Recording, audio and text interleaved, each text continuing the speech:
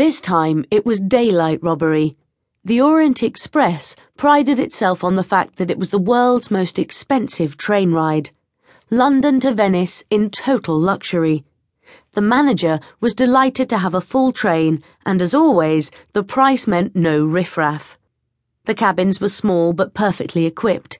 The food was cooked by the finest chefs and served by the world's stiffest waiters and waitresses. The train had hardly pulled out of London before the passengers had been approached. "Champagne, madam?" offered the waiter, hoping his grin would eventually earn him a massive tip. "Not for me, dearie," nodded the elderly lady, sitting alone, reading a romance novel. "Gives me, wind," she said, mouthing the final word of the sentence and waving her hand at her nose. "Quite, madam," agreed the waiter, his smile sagging ever so slightly. "And so does posh food. But I like pork chops and spam. I do hope you can serve me some spam. I've still got my own teeth." She grinned scarily to reveal a row of mostly gaps. "It's 12 o'clock, she said, tapping her watch impatiently. "I always have my lunch at 12 on the dot, and I'd love some sherry. I tell you what," she suggested, "why don't you have my champagne and I'll have a drop of sherry? In fact," beamed the old lady, her wrinkles gouging even deeper, "I insist."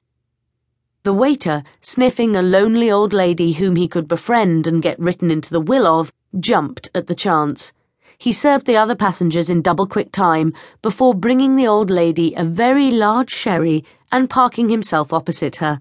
This time his grin was genuine. It wasn't often he got to sip the expensive stuff. "I'm Margaret," said the old lady, offering a hand that was mostly knuckles. "Do you know how old I am, young man?" The waiter took Margaret's fingers and shook her hand. "I've no idea. 21, perhaps?" he said cheesily, thinking 121 was closer to the truth. The old lady cackled. "I can't remember," she said. "I stopped counting after 90. He lifted his champagne and the lady raised her sherry. "To the journey of a lifetime, Marge," he proposed. "Believe you me, young man," smiled Margaret, her remaining teeth glowing yellow. "It will be." Shakespeare had forgotten about his catnap. He was totally